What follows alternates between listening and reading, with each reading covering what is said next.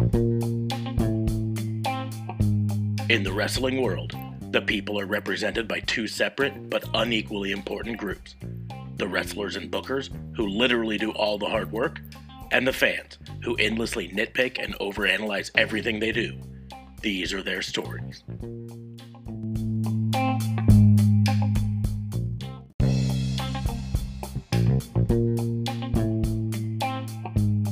Welcome to Raw and Order, the wrestling booking unit, the greatest wrestling podcast ever.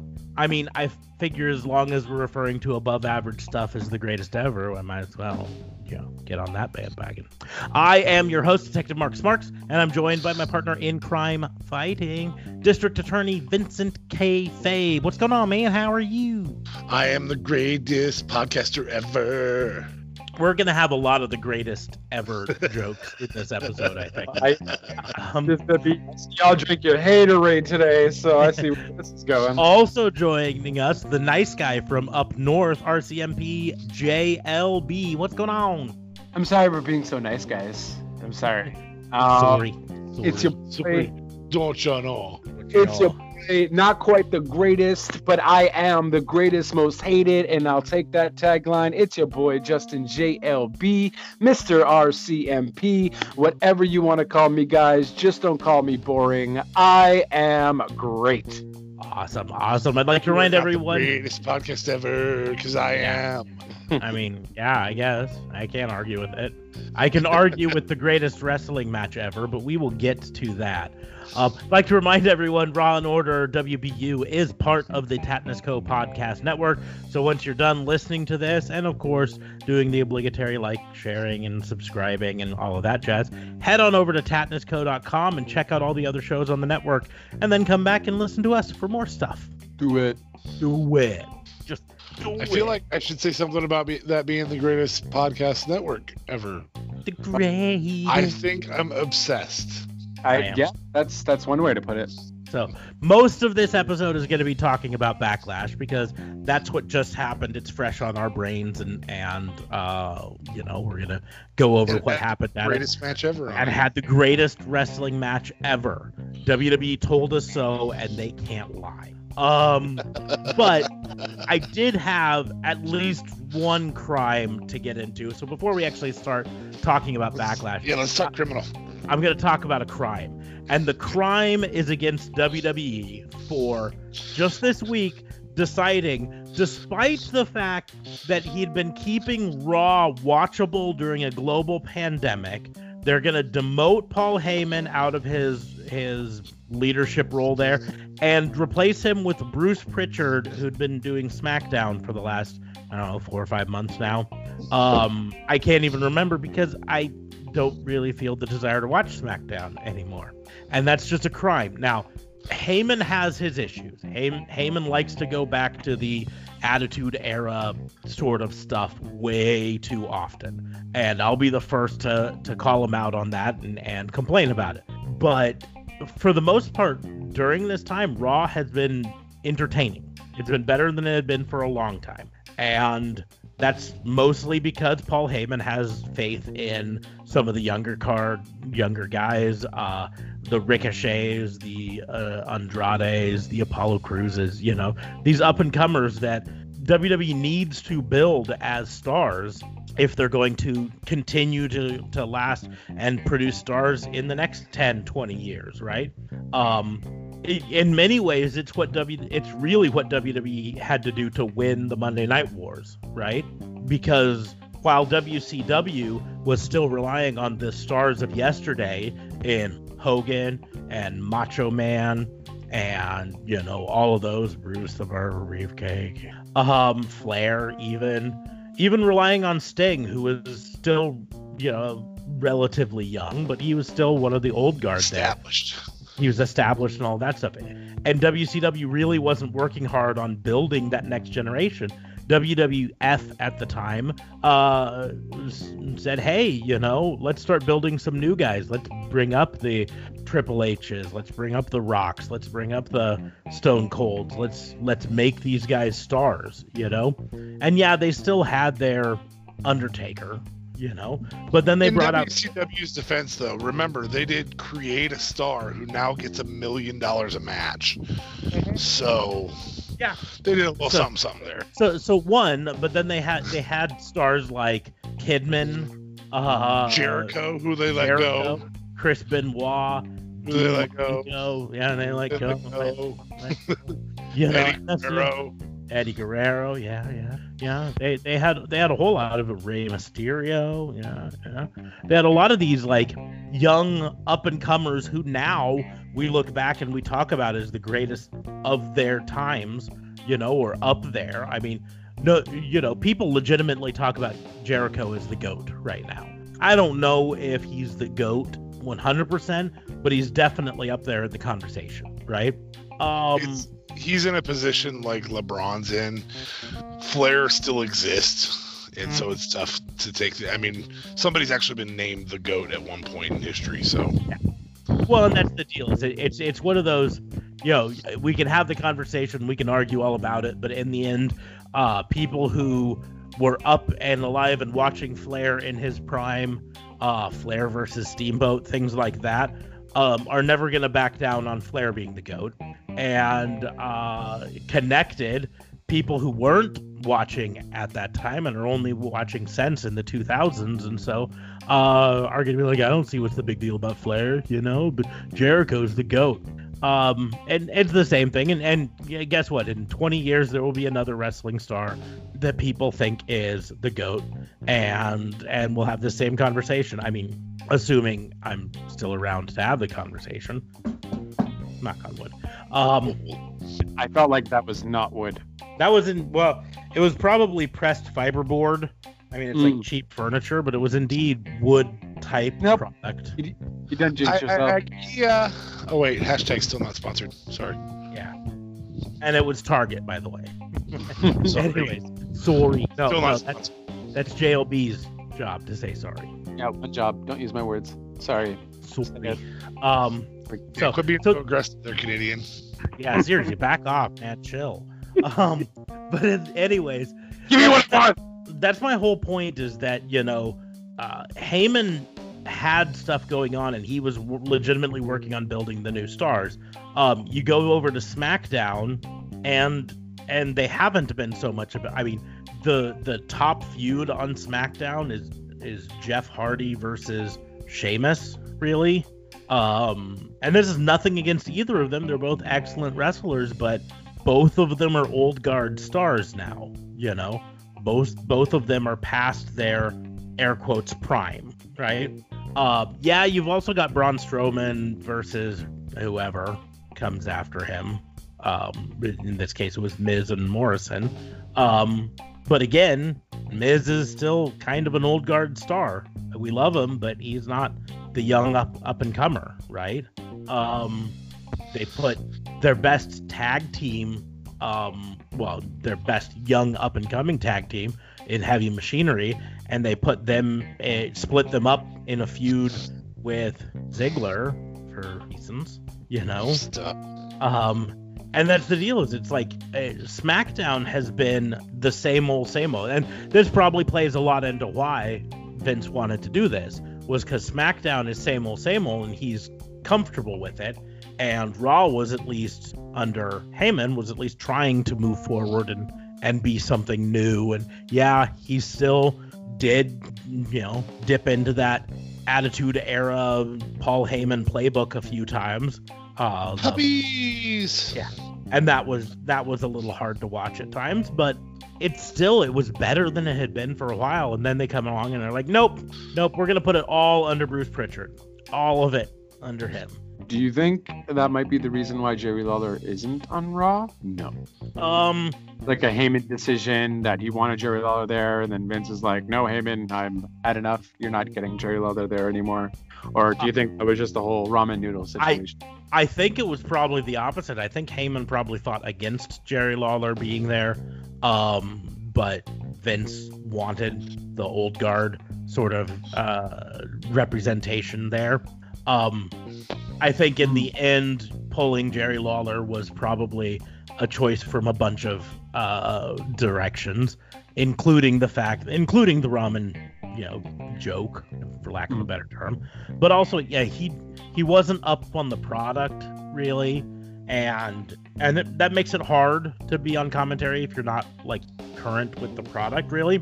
And Jim Ross on AEW in the first, I don't know, month or so, he was a little hard to listen to at times because he wasn't up on the product in AEW, and that was a brand new product. He didn't have to schedule a lot of time to watch back tapes of it. But so I mean, it's tough when these older commentators get thrown into the mix on this, and I get it, but I can't help but think that Heyman was more on board with getting some young, fresh voices in it. Because I mean, keep in mind, Heyman, he's the guy behind Joey Styles being the voice of ECW, right? He understands that to get a younger fan base, it's important to have someone that the younger fan base can kind of identify with on commentary. And don't get me wrong, I love Tony Schiavone on commentary on AEW, but I love him because he reminds me of the 90s when I was watching originally. But there's a reason that Excalibur being on commentary is a good thing, because he's younger and he brings in a little bit more of that younger feel to it. And he's just also super informative. Yeah, he's also really, really knowledgeable on the product. And that's why, I'm not 100% down with the commentary teams on either Raw or SmackDown. I think they're not great overall. I think adding Samoa Joe to the Raw commentary team is a good thing overall. But I do think it's just going to take some time for them to really get their feet underneath them. And the problem is, much like Husker head coaches, commentary teams don't tend to get enough time to really get their feet underneath them. It's either sink or swim pretty quickly. So yeah, you probably shouldn't make a reference to our local football team that nobody else understood. Oh, they understood based on my reference. Not the reference to the team, but based on me talking about how they didn't get any time, because the Husker football team is kind of notorious for not giving head coaches enough time to truly show what they're capable of. Oh, you've been here 3 seasons, you're fired. In France, they don't probably watch American football all that much, and that's our number 2 listened to country, so... I'm 90% certain it's VPNs, but... Oh, I wouldn't disagree, but I'm just saying. Just because I was looking at the statistic, and all 50% of it come from one city in France, and I can't believe that there is that many people in one little city in France, like, getting together to listen to this. And so I'm betting it's a VPN gateway that's... Is it a small town in France? It's not like Versailles or Paris? Yeah, it's not a big city. I'm trying to remember what the name of it is offhand. Anyways, that's neither here nor there. My point still being that, you got to give these teams, these teams like the commentary teams, a little bit of time to get their feet underneath them, and you can't just shuffle them out. But going back to the original crime, it's just, there's value in changing the blood every now and then. There is, but changing the blood to Bruce Pritchard is not the direction you should be going. No, because Bruce Pritchard's the blood we know. He's overseen creative for the last 15 years. Like, I'm not saying Brother Love's a bad dude. I'm saying Brother Love is Brother Love, and that's 1988, bud. Exactly. I mean, it'd be like if they wanted to bring in Michael Hayes to book, Ooh, better still, have Michael Hayes all of a sudden have a new up and coming tag team. Yeah, he could be the new We could call him the I don't know, something boys. Yeah. Anyway, moving forward. Fabulous Free Eagles. The city. Fabulous Freagles. Fabulous Fraggles. Even better. the city that the thing in France that all the listens are coming from is a population of 1,200 people. Oh my. So yeah, I'm relatively certain that's just a VPN data center but that's fine. We're really heavily liked in that town. One of the two. Yeah, we're super popular in that town. I'm more betting that it's So wherever you are listening to us from, whether you speak French or not, welcome. Anyways, I'm just a little angry with just the whole not firing, because he didn't get fired, but the whole demoting of Paul Heyman. It seems like this is just a perfect example of Vince being Vince again, right? And, in some ways, I think Paul Heyman lasted longer than I kind of expected him to, because... Especially considering how quickly they did away with Bischoff. Mm-hmm. But, he was actually doing something that was at least watchable. Reports have come out recently, like yesterday and today, that he had been bringing up concerns about with these empty arena shows, and I say empty meaning no fans in attendance, that it's really hard to tell if someone is legitimately getting over because you can't hear a crowd reaction, right? And even the crowd that they have, it's all wrestlers who are in on the joke, for lack of a better term, and so they cheer when they're supposed to cheer, and they boo when they're supposed to boo, and that doesn't tell you whether a character's actually getting over. And he's got a point to it. Like, I'm 100% behind Drew McIntyre right now, but I know if you go to Twitter and you search for Drew McIntyre and you watch, read through the responses to Drew McIntyre, that you're probably going to find it's about 50-50 with people not being down with Drew McIntyre right now, thinking that his gimmick is cliche and that he changed from heel to face too fast and now he's lost all of his heat and so on and so forth. And that's the thing, without having a crowd there, you don't hear that pop. You don't hear that, response to when someone comes in. It's legitimately something that's tough to take advantage of.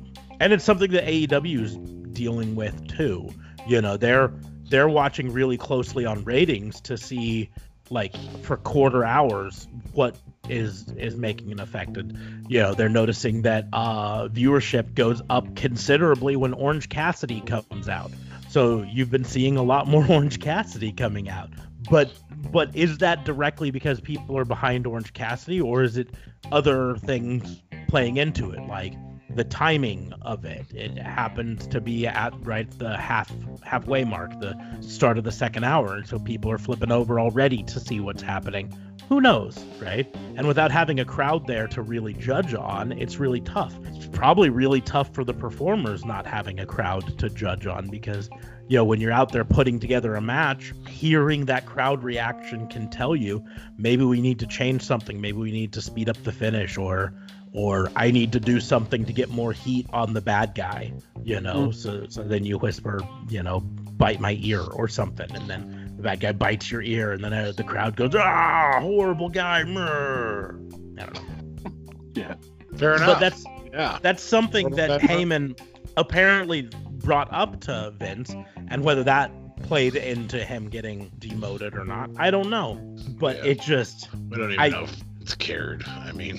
I can't help but... It's safe to say that Heyman wasn't giving Vince what he wanted. Give me what I want. Oh, it's probably going to be in my head. Nice setup. That's going to be my tombstone. Give me what I want. But, you know what I want. Give me what I want. But that's the deal. I mean, in the end, there was apparently fighting back and forth with, Heyman wanting to push some of these younger stars and Vince coming in and vetoing them. Apparently, according to reports, at least one of the matches on Backlash had its ending changed directly because of Vince after announcing the change. So do we know which one? I don't know which Lashley. one. Wouldn't be surprised if it was Lashley.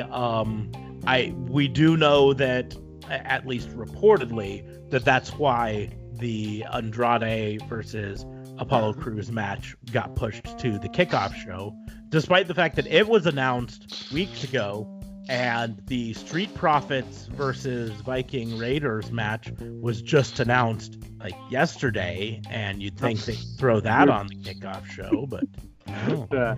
You don't even have to throw that on. You could just run that cinematic online, so I didn't have to watch it. Yeah. And that's my crime. Do you guys have any crimes to go into? Well, I mean, I guess on that note, I am happy at least Akira Tozawa was on a pay-per-view. You know, I will give kudos to that. I am not happy, though, that it was during a comedic segment, which went nowhere and doesn't do anything for Akira Tozawa, but at least he was still on the pay-per-view, and hopefully he gets a lot of buys from it, because he deserves all the money in the world, and he's awesome. We'll talk a lot about who was, just out of curiosity before we start going into sequence, who was the giant ninja? Anybody got any guesses? I'm not sure I even know. Yeah, I don't know, because he was like really tall, and I don't know any of tall. Well, there is a dudes. There was an NXT developmental. Oh, yeah, that tall black. Yep, I know who you're talking about. But I can't remember what his name was. Yeah, he's in NXT, or is it the Performance Center? Jordan. Oh, geez, I'm gonna butcher this last name. Amogbahin, who is 7'3". Oh, that sounds about right. So that would be. Poor guy's gonna be thrown into a ninja gimmick. Sorry about your career, bud. Holy cow. Yeah, that very well could be him. I'm looking at some pictures. Of course, we couldn't see like him at all, but from a body shape, it looks very similar. Anyways, we'll talk a lot about that cinematic match when we get to it, because it was. This is the greatest cinematic match. No, see, we said above average could claim to be the greatest, and that one wasn't. So. This is the greatest bad cinematic match. Touche. I also have a couple of misdemeanor, and one of them we'll talk a little bit more about during the talk about Backlash. And so for that, I will say misdemeanor for having wrestlers in the crowd do the typical crowd chants like "This is awesome," or "Fight forever." It's no bueno. It's bad. Fans got to choose that, man. Yeah, it plays into what we were talking earlier about with the wrestlers in the crowd can't give you legitimate responses because they're in on the joke, right? And so when you hear the NXT wrestlers in the crowd go, "This is awesome," we know that there was some producer who whispered it to someone saying, "Hey, start chanting, 'This is awesome.'" And that's not organic, and that's not bueno. It's no bueno. No good. Stop it. No. Did you end up chanting that for any other match aside from the greatest match ever? I heard it at least once someplace. I can't remember what the chant was at the other time, but it was something like that. I think it was "This is awesome," and I think it was in the Lashley match. Yeah, it might have been that. But it's just like, just no, don't. Just no. I mean, I gotta be honest, I kind of don't even like it when the fans chant it half the time, right? I really don't like Fight Forever. Yeah, like, do we really want to see anyone fight forever? I wanted to see Sami Zayn and Shinsuke Nakamura fight forever back when they forever. Forever. I still want to see it. Yep. Forever. Wouldn't even go on piss breaks. I just piss a little myself and forever.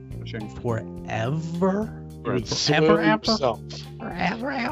No, because here's the deal. As good as every wrestling match is, their best moments are always the finishes, right? Because that's the crescendo. That's like I've got soccer matches that I enjoyed watching up until minute 89, and then you see someone win or lose, and that's the crescendo, right? That's when everything goes, yeah. And that's the deal is, I don't care how long a match is. I don't care if it's a 60-minute Iron Man match that goes into overtime. The key to wrestling matches is a finish eventually, right? So I don't care how great the match is. I don't care if it's Okada versus Omega, their 7-star match. If it continues into hour number 3, it stops being a 7-star match and it starts becoming a 6-star match, then a 5-star match. And eventually, I don't care how great they are, you lose interest. And you go, If they die in the ring from continued wrestling, it's no longer enjoyable. Mm-hmm. So, and here's the deal: half the fun of wrestling is watching that wrestler then wrestle someone else, right? Watching if Omega versus Okada continued on forever, we never would have got to see Omega versus Jericho, right? True story. Which was a great match. We never would have got to see Omega versus Alan Angels. Anyone out there's head explode? No. Anyways, but I don't think Cornette listened. yeah, most definitely not. I mean, if he's still listening after the crap that we've said about him, then hey, what's up, man?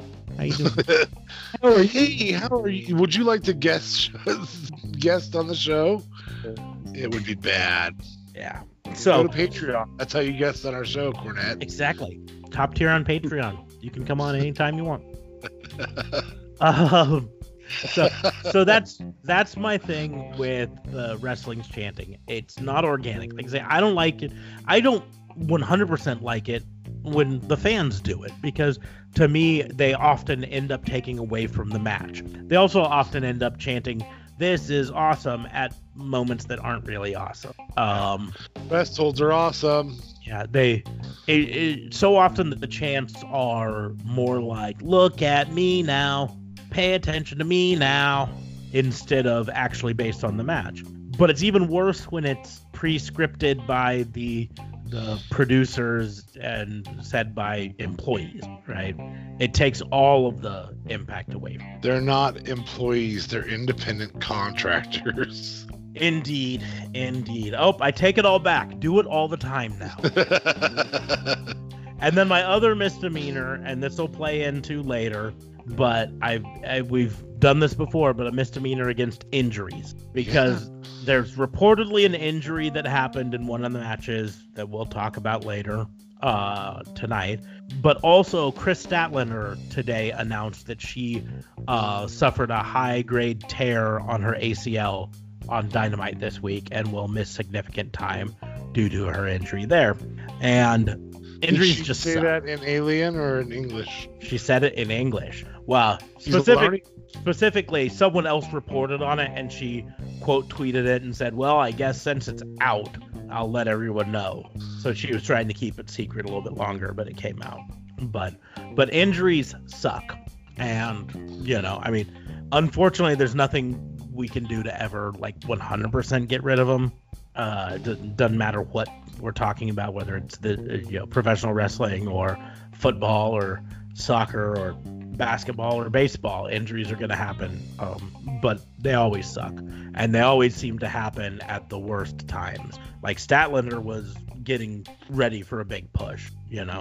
She was obviously right up there in their plans, and they were doing a lot to try to build a feud between her and Britt Baker for when Britt Baker came back from her injury. And now what's going to happen? Don't know. Although it would be pretty good to see a cinematic wheelchair match between the two of them. I'm so excited at that possibility. Oh my gosh. If I started singing I'm so excited that I just can't hide it, I would not stop and say, I'm so scared. That's how excited I actually am about that. Yes. Usually I have to stop and say I'm so scared. I'm so scared. Saved by the Bell, 1990s, just so everybody knows. There's a quote being done there. So that's my misdemeanors, because I just had to get those out there. Injuries suck. Go away. You're not welcome here. But does anyone else have any misdemeanors? No, man, I'm ready to review a show. That's on my head. To the review of WWE Backlash for 2020. The kickoff show. We'll get right into it. Apollo Crews versus Andrade on the kickoff show. We talked about it. Yeah. Hey, KO, good to see you, bud. Kevin Owens. Commentary. Kevin Owens. I don't feel like anybody got their just desserts there. That was a better match than several on the actual pay-per-view. And how do you put a title match on a kickoff show? I get they've been doing it for a hot minute, but oh my god, it just. Well, at least it wasn't the women's tag titles again on the kickoff show. Or the Cruiserweight Championship, because they've moved that to NXT so they can put it on that kickoff show. Yeah, It's on the developmental kickoff show. Yeah. It doesn't even make any sense, though. How do you have your titles on a kickoff show? This match was like whatever. We've seen them fight before, but it was a decent match. It easily could have been on the pay-per-view. I would have been just as excited. You could have put the Viking Raiders and the Street Profits thing right on the kickoff. Do a little cinematic thing. Or just not do it at all. Yeah, don't do the Viking Raiders and Street Profits. Here's the deal. All right, we've been, I don't want to say spoiled, but in a way spoiled by kickoff shows for a long time, right? Go back to the 90s. Did any of the pay-per-views then have a kickoff show? No.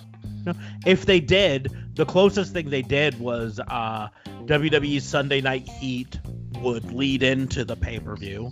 So that was kind of a kickoff show, but it was still legitimately WWE Sunday Night Heat, right? So there's that. It was actually still a wrestling show. It was still a wrestling show. So I should do something, at least if you're gonna do a kickoff show just to begin with, do something on Fox or on USA Network. Make it a thing that people can watch Facebook Live or something. Or Facebook Live, or I don't know, YouTube. There seems to be a certain pissant T-shirt company that does that.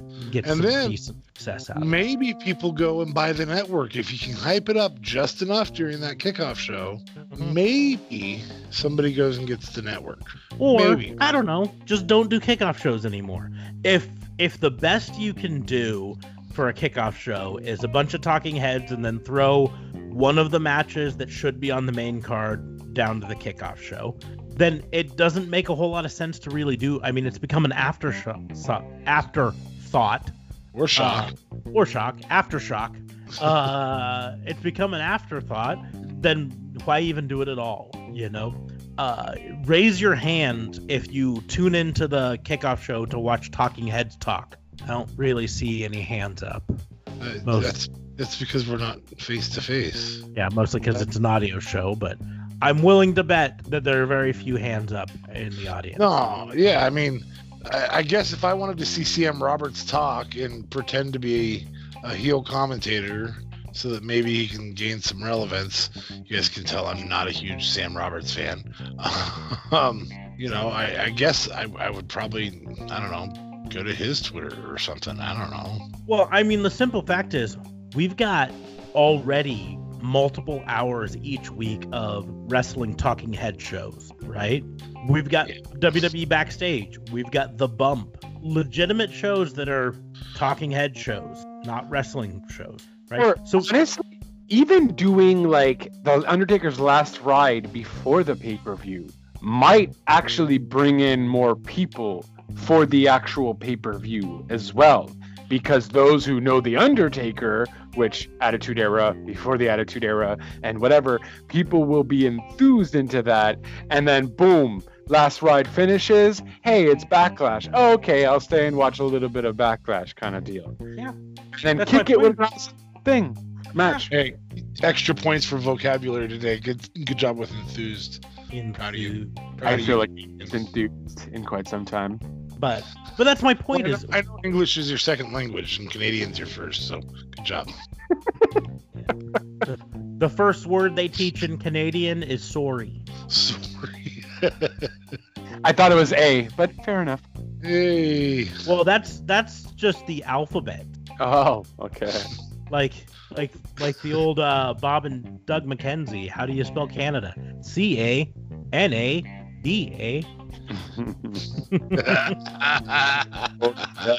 That joke before, for sure. Oh, this is the greatest podcast. So Ever. That's my point. Is we've already got plenty of talking head shows on wrestling that I gotta be honest, I don't even watch them. WWE Backstage, nah. WWE The Bump, nah. Right. Because that's not what I watch professional wrestling for.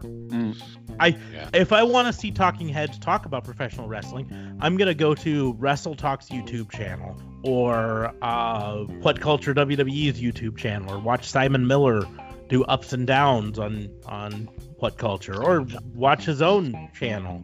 I mean, there's plenty of talking head shows about professional wrestling. We're one of them. We just don't put it really on YouTube because we're lazy like that. So, but back to the match. Since you didn't mention Simon Miller, I want to give the match itself an up. I mean, it was good. It was a good go. It was a good match, yeah.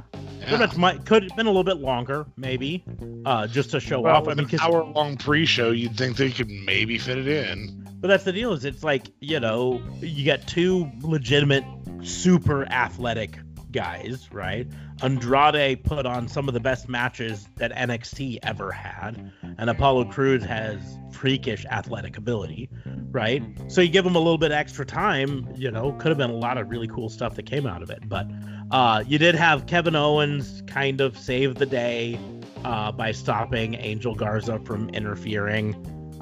So that sets up Kevin Owens being the super good guy still. And I'm assuming down the road we'll finally get the full match, Apollo Crews versus Kevin Owens for the United States Championship. But for now, I assume we'll see Kevin Owens versus Angel Garza tomorrow. Yep, Yes. I would imagine so. Yep. That would be fun. But it was a good match. It set up at least some good storylines. It just is mind-boggling that it was on the kickoff show. Right. Moving on to the regular show. That's the other thing. You have an hour-long kickoff show. You put one match on it. Yeah, well, there always kind of one or two matches, and it would always be at like the 30 mark, and then each match would be like The last 10. 3 kickoff shows have had one match on them, and it was short each time. Mm-hmm. Oh, WWE, you're not giving us what we want. Give us what we want. That's right. Well, You know what that I was want. That was very, I don't know. That was like Scottish mixed with a little English. I don't know. Yeah. Give us what we want. I don't do it great, Dave. Nope, it's fine. But- You're clearly not giving us what we want. It's cool. They are not. One of the things that we did want, that was a bad segue, but I'm moving on. Women's Tag Team Championship match. Bayley and Sasha Banks, the champs, defend versus the Iconics and Nikki Cross and Alexa Bliss. And I really feel like as long as they've been tagging together, we really need to come up with a name for Nikki Cross and Alexa Bliss. But I don't have. And I felt like, you know, calling them Bliss Cross or Cross Bliss or whatever would have been so cheesy. So I felt like they didn't want to go that route, and they just gave up. Yeah. We're not creative, so screw it. They could go with Alexi. Mm-hmm. Mm-hmm. Yep. Lexi. Or Bloss. No. Lexi Cross? Chris. Chris. There we go. Chris. I like it. I Anyway, mean, anyways, anything would have been better than the Boss and Hug connection, because that was a horrible name. oh, thank God they're both heels now. Ugh. So before the match, you had Caleb Braxton asking Banks and Bayley if their friendship would survive if they lost the tag titles. And they both brushed it off as a stupid question because it was a stupid question. Eventually, yes, we're going to have the Sasha versus Bayley feud, but it's not going to be based off the tag titles. I can guarantee you that. As much fun as it would have been, you know, we did it on Fantasy Booking, we talked about it. Not the way it's good. No, so this match though has some high points, some low points. I tuned in late, so I'm really looking for more feedback from you guys on it because I started the show late. It was nice because it was a legitimate 3-way tag match, right? I didn't like. So the roll up was a little different at the end. Yeah, it was dumb, but it was the way they had to do it. But yeah, I mean, I was glad that it was different. I was glad that it wasn't. It wasn't what? Just another schoolboy. Yeah. It was actually, you know, whatever it is that Drew does type thing. But I was just happy that it was legitimately a 3-way tag match, because so often WWE likes to do these 3-way tag matches, but then say the rule is only 2 people in the ring at a time, and any person can tag any of the other tag. Yeah, a real triple threat versus not. And you know that, I mean, legitimately, I'm just asking this as a question. If you were in one of those tag matches where there were 3 or 4 tag teams, right, but only 2 tag teams could be in the ring at a time, why would you ever tag anyone other than your own partner? That's it. You just wouldn't. Because if you tag someone other than your own partner, now you legitimately have no way to win the match. But that's the whole point too, though, right? Because technically it has to start with two people in the ring that are against each other. So ideally speaking, you would never get in that scenario because no one would tag their partner in the ring to face each other. You know what I mean? Kind of style. I guess that makes sense because it's also kind of like if you're in a handicap match for the title, why would you ever tag your partner in? Yeah, geez, I don't know. Maybe we'll talk about that later. It might make sense to talk about. It might. We might. We're going to put a bookmark in that and come back to it later. But anyways, no, this was a decent match. It featured, everyone got a good chance to shine at one point or another.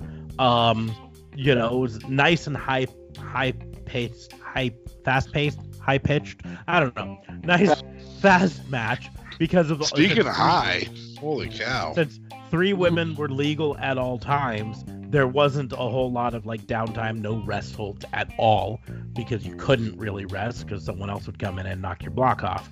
But in the end, Alexa Bliss was able to hit the Twisted Bliss on Peyton Royce, but when she went to do the cover, Sasha Banks scooped into the ring and did kind of a roll-up and pinned Alexa Bliss for a 3 count. It seemed a little fast of a 3 count to me, but it obviously wasn't storyline supposed to be fast, so yeah, I don't know if that was just.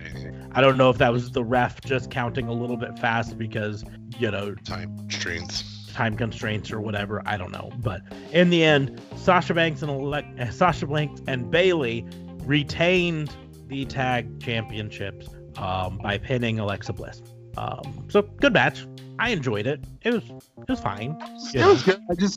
I don't know. I think I would have enjoyed it maybe just a tad bit more if it wasn't the kickoff necessarily, because that was one of the matches I was really just wanting to see. And although yes, I got it first, I would have maybe liked to have seen it kind of in the middle of the card. Again, it's like there's another tag match later on that would be better suited in not the second to last match. But that is a world title match, so you're not going to put that at the beginning either. What? No, the second to last match was the Street Profits match, wasn't it? That was after the world title. Snap. Right? Yeah. True. Okay. My bad. So, anyways, a fine match. Way above average. Right? Yeah. I think the phrase above average is gonna be the overall rating for this pay-per-view.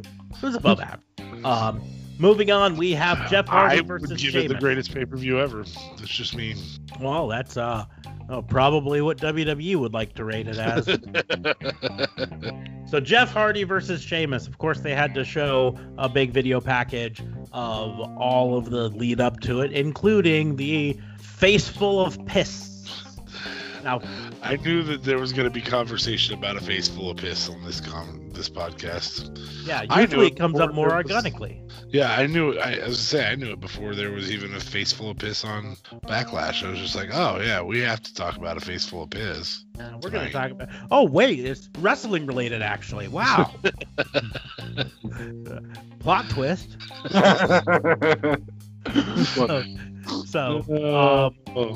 I do want to point out, just going back to SmackDown and the face full of piss that we're talking. How much did Jeff Hardy drink that day? That was a lot. That did not make any sense. No, that's the important part.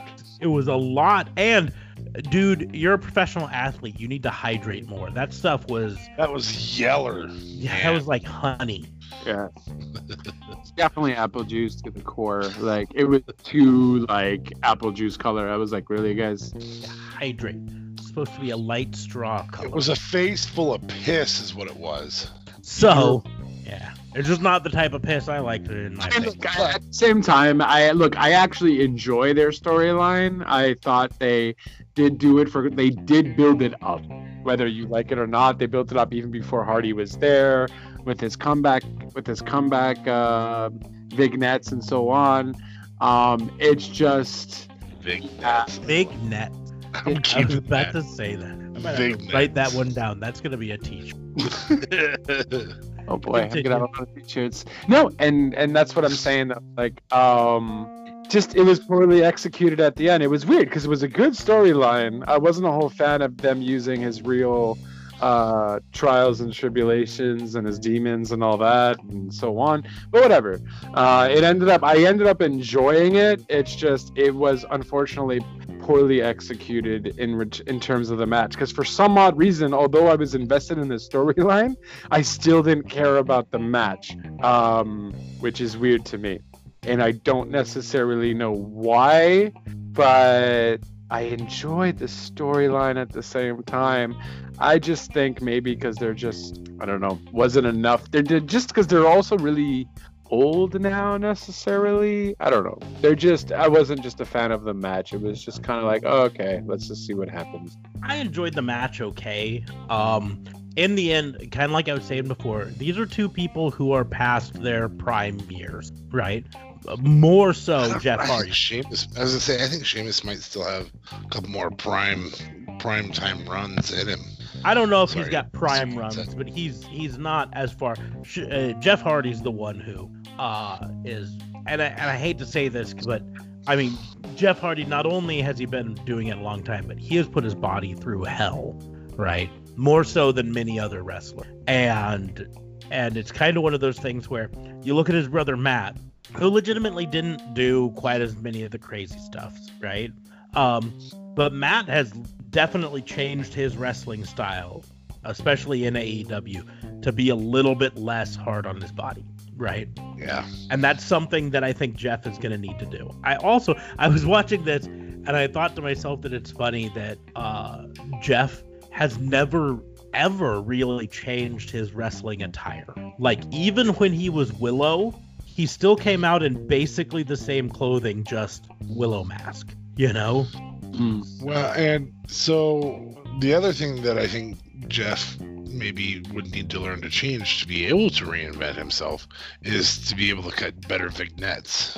Yeah, maybe some better vignettes. Am I saying it wrong? Is that what this is? Is that what I'm being made fun of? Yes, it's vignettes.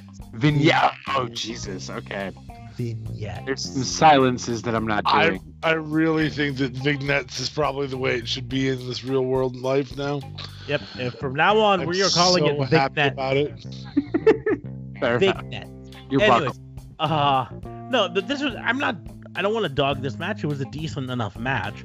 I just, every time I see Jeff Hardy come out in those, like when Matt Hardy comes out in those pants, it's because he's doing a throwback character.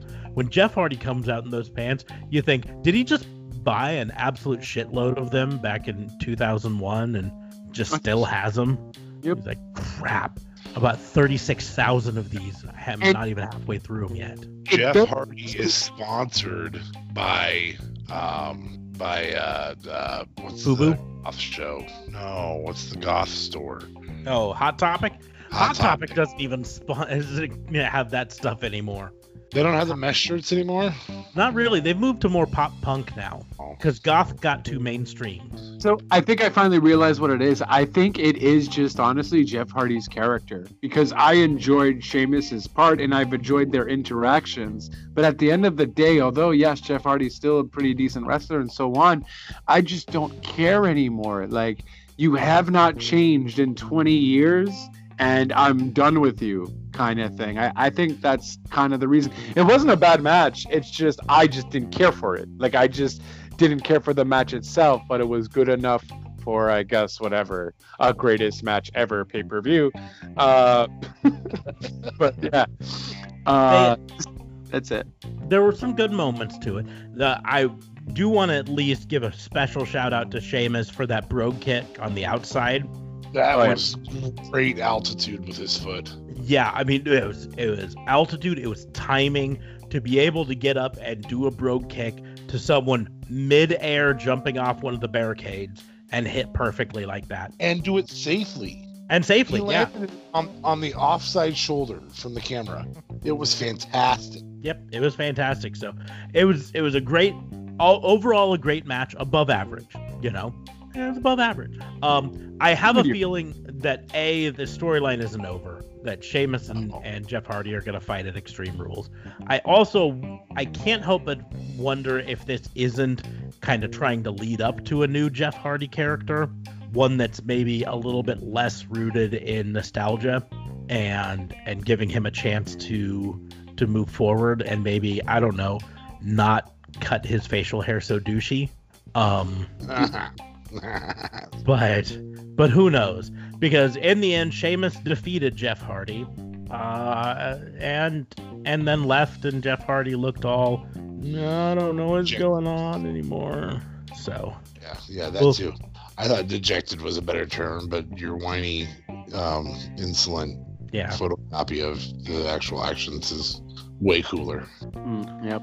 Well done. Yeah, it was the greatest whiny representation of his actions ever.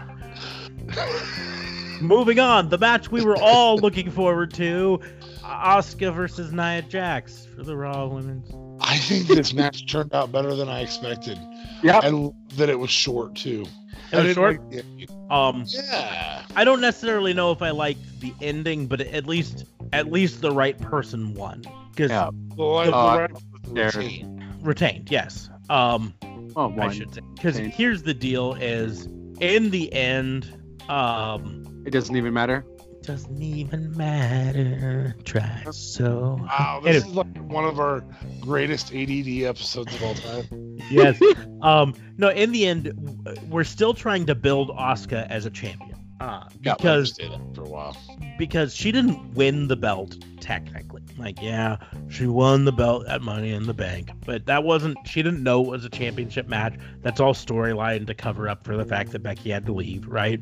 And in reality, once they knew that Becky was pregnant, they knew they couldn't put her in a match to have her lose the belt. But that handicaps Asuka as a champion, because in the mind of the fans, no matter how good Asuka has been over the years, she didn't win the belt, right?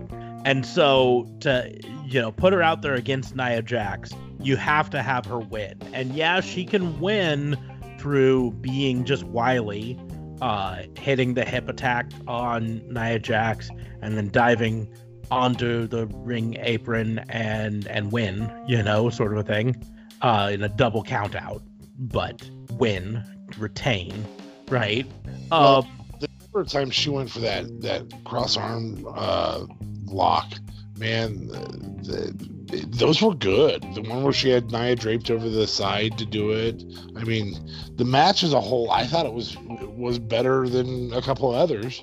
So I like that Nia was dominant, and I like that Asuka was aggressive. But I'm also scared the fact that they ended it that way is just alluding us to Nia winning it at a bigger pay-per-view against Asuka is my issue. I don't think Nia's going to win it. I think Asuka's going to defend it at Extreme Rules, and it's going to be in some sort of it'll be a kendo stick match. It'll be a kendo stick match. Yeah, Asuka's Asian. Yeah, kendo stick. Yeah, it was a ramen noodle flip match. That wasn't me being racist. That was me making fun of Jerry Lawler. I just want to make sure I point that out here. Ramen noodles on a kendo stick match. But anyway, so that's 100% what it's setting up for. Is it's going to be some sort of match. I wouldn't even be surprised if it was like a no count out match, so that Asuka can't sneak the retention that way, sort of a thing. But it's going to continue. But in the end, like I said, we're still establishing Asuka as the champion, so we have to get some big wins. So, but this was probably, in my opinion, the worst of the Falls Count Anywhere match. It was outside the ring. Yeah, Falls Count Anywhere. No DQ. Like no DQ or no count out, something like that. Right. Yeah. This was probably the worst match of the night, and I'm making sure to use that in word, because the worst segment of the night was technically a match, but it really wasn't a match because it never entered the ring. Wait a minute, you're putting this behind the women's tag match? Yeah, I'm putting this lower than the women's tag match. I thought the women's tag match was good. I would agree with that. I love the amount of aggression in this. It was a very aggressive match. I loved it, but that's just me. And I'm not saying it's bad. I'm just saying that of the matches in the night, it probably was the worst. Not by a huge amount. Ahead of the match before it, like the Jeff Hardy match. Like, I'm sorry. I'm not sorry. I apologize. I'm not sorry. That's Canadian.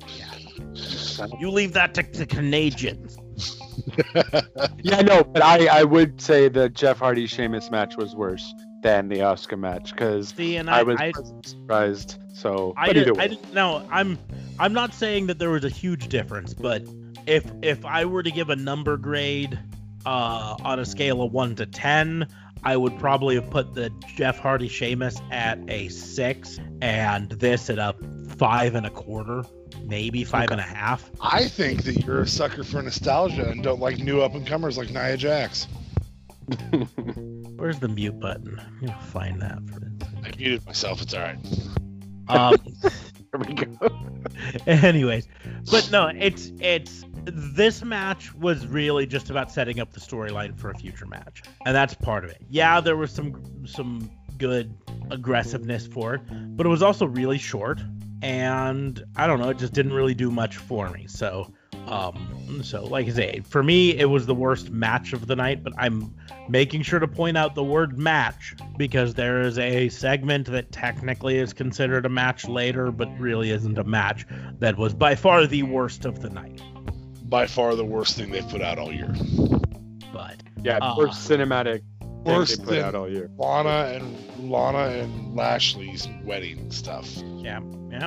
Worse than the NXT parking lot brawl cinematic was. See, and I didn't 100% hate that. There were problems with it, but I didn't. But the thing that we're going to talk about later, I hated. But we will move on to the Universal Championship. That's right. We're halfway through the pay-per-view, and we're having the Universal Championship match. I mean, if you can have the U.S. Championship on the kickoff show, then you know what? All bets are up.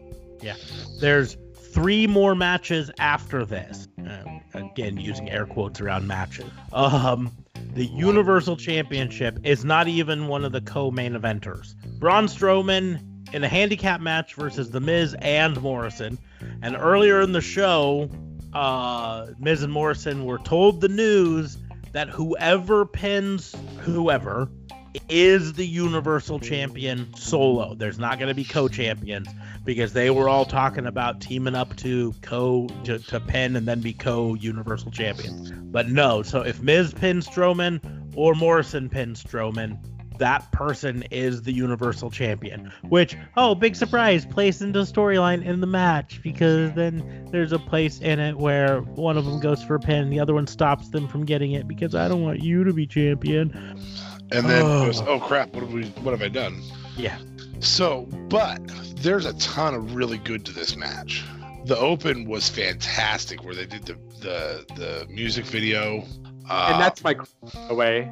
They have to stop interrupting the music video. Yeah. I said it before. Sure. I don't know why that's not their theme song to enter to the ring. Yeah, it very well could be. You just have to change they could recut it every time. Yeah, the verses. Yeah. There are writers at WWE who rewrite that song regularly. So in the end, handicap match, which meant tag in to fight. So Braun Strowman was only fighting against one person at a time officially. Except for the 5 seconds they have to. Yes. Now there was still plenty of double teaming and because Miz and Morrison are heels, so of course they do what they can, you know. But yeah, no. It got to a point, John Morrison tries to make a pin, and Miz breaks up the pin, and then looks like, oh my goodness, I can't believe I just did that. Oh, geez, I'm so sorry. And then helps Morrison to pin, but that gave Braun Strowman enough time to recuperate enough to kick out of the pin, and then... that closer, that move that they did, though, that what it should have pinned Strowman was awesome. Mm-hmm. And I mean, awesome! It was like the skull-crushing finale with John Morrison kick in Type it thing? somehow. Yeah, Yeah. drop kick. But in the end, Braun Strowman hit his power slam on Morrison and pinned and retained. So I will also give props to Morrison. He by far looked like the best performer in this match by leaps and bounds. So you know how I said, in my opinion, the Asuka was like a 5 1/4. This one would be 5 1/3.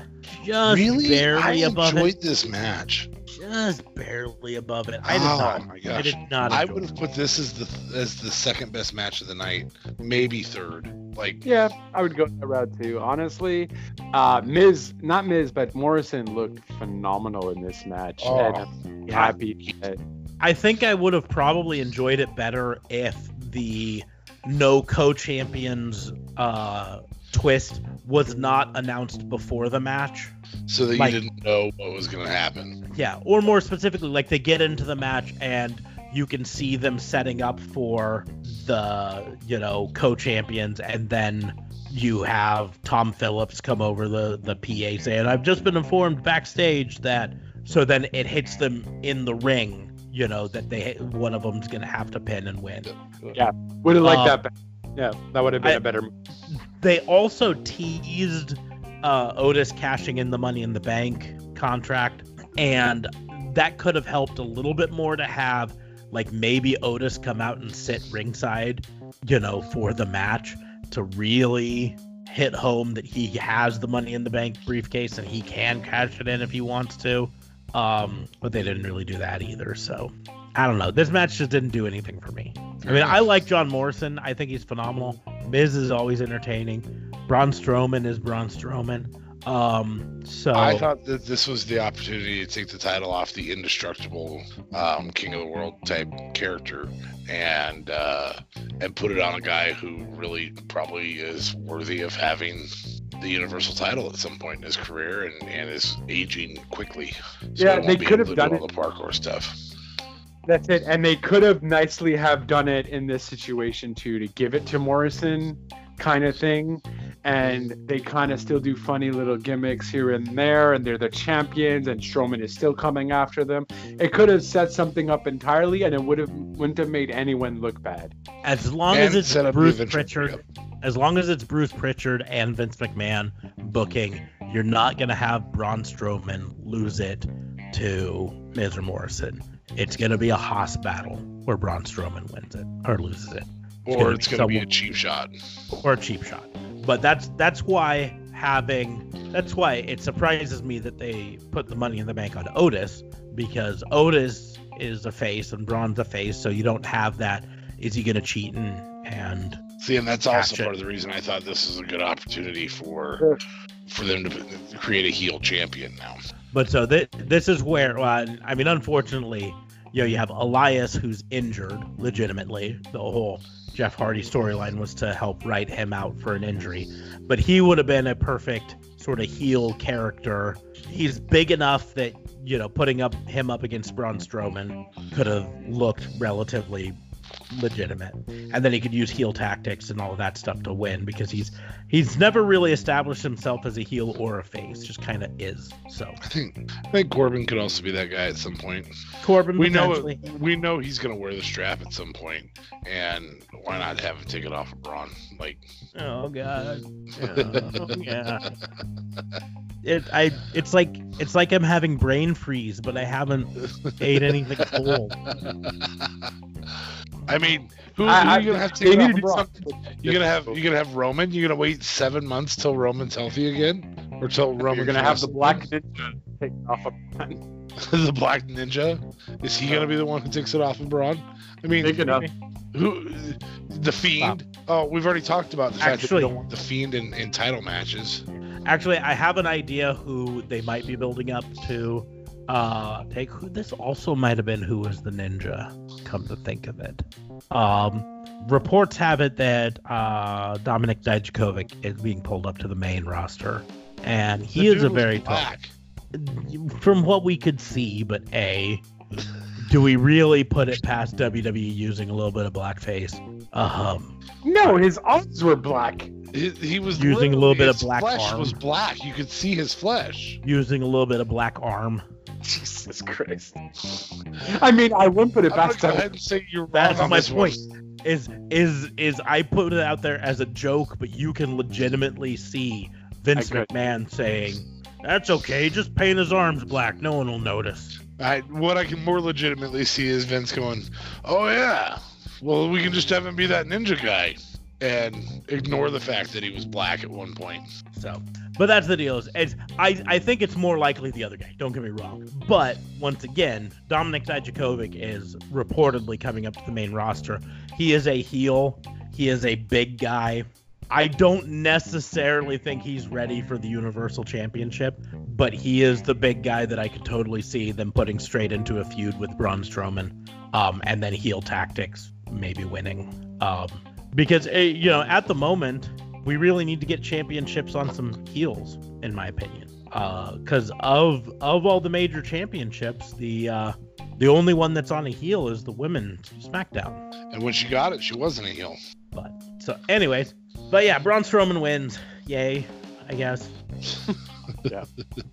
Moving on to the WWE. You hated champ. Backlash, I could tell. Oh my god.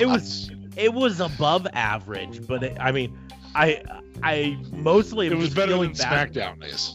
I'm mostly feeling bad because I gave NXT last week all the crap because I have such high expectations for NXT, and I had mediocre expectations for this, and it was mediocre. And so in a way, this exceeded my expectations, but it still was meh. It was just meh. Meh. Meh. Meh. All right, fair enough.